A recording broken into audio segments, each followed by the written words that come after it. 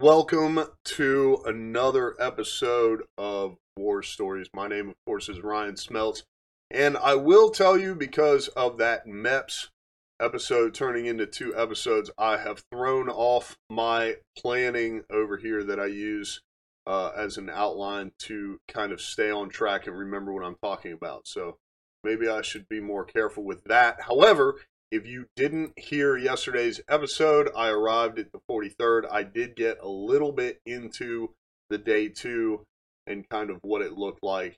But I arrived at the 43rd and finally got to bed at 2 o'clock in the morning. It would have been May 10th, because May 9th is the date that I reported to MEPS, raised my right hand, and enlisted in the Army. So May 10th at 2 o'clock in the morning, I put my head down. Woke up 2 hours later, still at the 43rd, went downstairs, and I was talking about how you get your shoes checked. And basically we got all the CIF gear, so the equipment draw, and got issued BDUs, so 2 tops and 2 bottoms of Summers, I mentioned yesterday, but at the time I did not know. So in my mind, I got 4 tops and 4 bottoms of BDUs, and then they had us sew on the patches, and I didn't have anyone standing next to me, and I wasn't really paying attention. At this time, we had the uniform on, the boots were on. And so when I took my uniforms in to get the name tapes and the U.S. Army and everything sewn on, then obviously we took off one of the tops we were wearing and turned it in. And, you know, as much as I like to think I'm pretty good at attention to detail, I also believe I learned most of that from the Army. I got at least one uniform back without the United States flag on the shoulder. And so at this point, you know, I had no idea. I wasn't paying attention. I didn't know that it wasn't there. And once again, at this stage still, I don't know the difference between summers and winters. I just know we're not allowed to roll up the sleeves. That's all I know. So we get the uniforms. Essentially, I would say later in that afternoon, the bus pulls up, and they have us ready there with like 2 duffel bags and the laundry bag. Like, I felt like I had so much stuff, and it might have been 1 duffel bag and a rucksack. I don't remember. I just remember we got on the bus, we left. There's drill sergeants on this bus. You kind of hit the railroad tracks and everything changes. It's like when they first pick us up, they're like, "Oh, come on, get on the bus." And then I feel like going over the railroad tracks, things kind of changed. I didn't realize at the time what was going on, but then when we arrived at the PT field, or the parking lot across from the barracks, so if you were at Fort Leonard Wood, or you went through training, you know that there were spaceships for 787. I was actually Foxtrot 787 when I got there and, reported or whatever. My fill, the group of people I went with from the 43rd to basic training land were all Foxtrot 787. We were in the old building. So I wasn't in the spaceships. We didn't have these nice barracks, which in hindsight was kind of nice, because when you learn to sweep and mop and buff the floors, if you had to strip the wax and re-wax the floors, whatever it was, it's like the drill sergeants could only expect a certain level of cleanliness as it relates to those old 1960s barracks, or however old they were. In the spaceships, I feel like they're like, "Hey, it was brand new when we got here. You're going to keep it brand new." So the tiniest little scuff mark or whatever, I felt like that just would have been a pain in the butt. However, like I said, I was in the old barracks, so we arrived at the parking lot there. Um, and just kind of going back to the 43rd, because I do definitely go over the shark attack, but I think that's probably going to be something for tomorrow's episode. But I found out a couple of things, and one of those things was apparently people would arrive in preparation for training at the 43rd Battalion, which is where all of the in processing was done, and they would be there for 2 weeks, and it would take them 2 weeks to go through.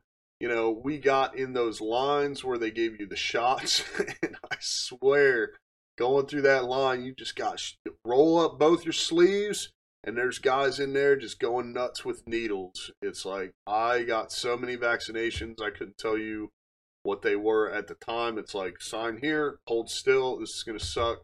And then you just got a ton of needles in your arm.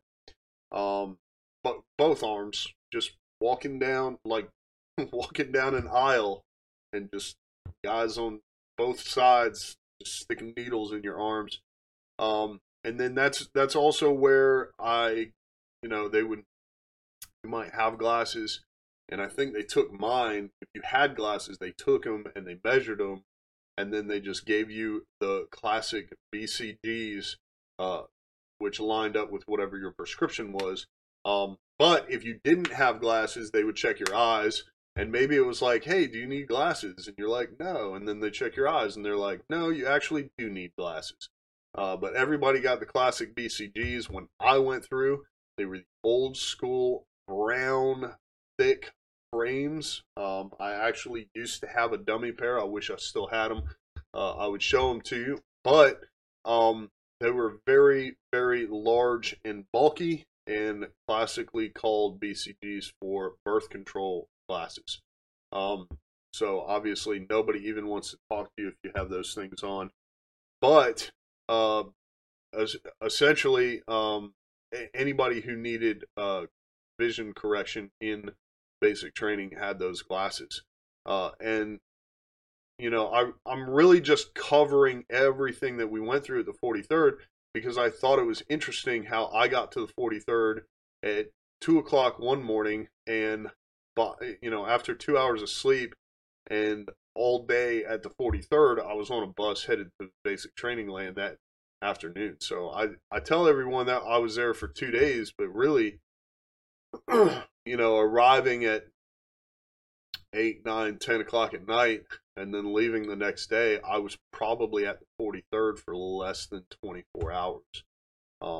Got everything done we were supposed to get done, got on the bus, and went to basic training land, and that was pretty much it. So the people that had to spend 2 weeks there, number one, I'm a bit confused about that. I'm kind of curious why why it took 2 weeks to get done what we knocked out in less than 24 hours, which, granted, if you got there at a decent time and you got to go to bed at a decent time, then, maybe you could draw it out to 2 days. I could definitely see that, but I just don't understand why it would take 2 weeks. What part of that process they were drawing out or dragging their feet on. But then I also learned that there was something called PTRP, which I believe was physical therapy recovery program or something like that. That was right beside the 43rd, so that was another place. We also called that, the nickname was Pork Chop Unit. So if somebody went into training and just by the end of training couldn't pass their PT test, because maybe they're fat or slow or both, then they would go to that unit. And then also people who got injured during training, or hurt in one way or another, and if they missed major training events and needed the extra kind of physical therapy and recovery, they would go to that unit. And essentially they spent all day in what we called the marshmallow. So the PTs that you got before you passed your phase 5 or phase 3 PT test, basically the official Army PT test, before you did the 2 mile run, 2 minutes push-ups, 2 minutes of sit-ups, and you passed, you wore the old school gray Army PTs, the sweatpants, sweatshirt, and that pork chop unit or PTRP, they just wore those all day, and I guess did 2-a-days or 3-a-days where they just exercised, which was kind of funny because I heard about guys going there and spending as much as 90 days to 6 months in that unit working to basically improve their PT so they could go back to training, at which point I'm like, why did it take that long? But those who were injured or had other setbacks, I could totally see it taking them a while to get through that. But 43rd, I spent less than 24 hours there, got on a bus, went to basic training land, and that's where we're going to talk about the shark attack the first day, and how I kind of got trained on how to be in training, and also the difference, which I think at the time I didn't realize, but the difference between what I went through, which was OSIT, and what everyone else went through depending on their MOS, which was essentially basic and AIT. So that's all on the next episode. Be sure to tune in. Once again, leave us a 5-star review. That definitely helps bump the podcast up. It helps get the word out.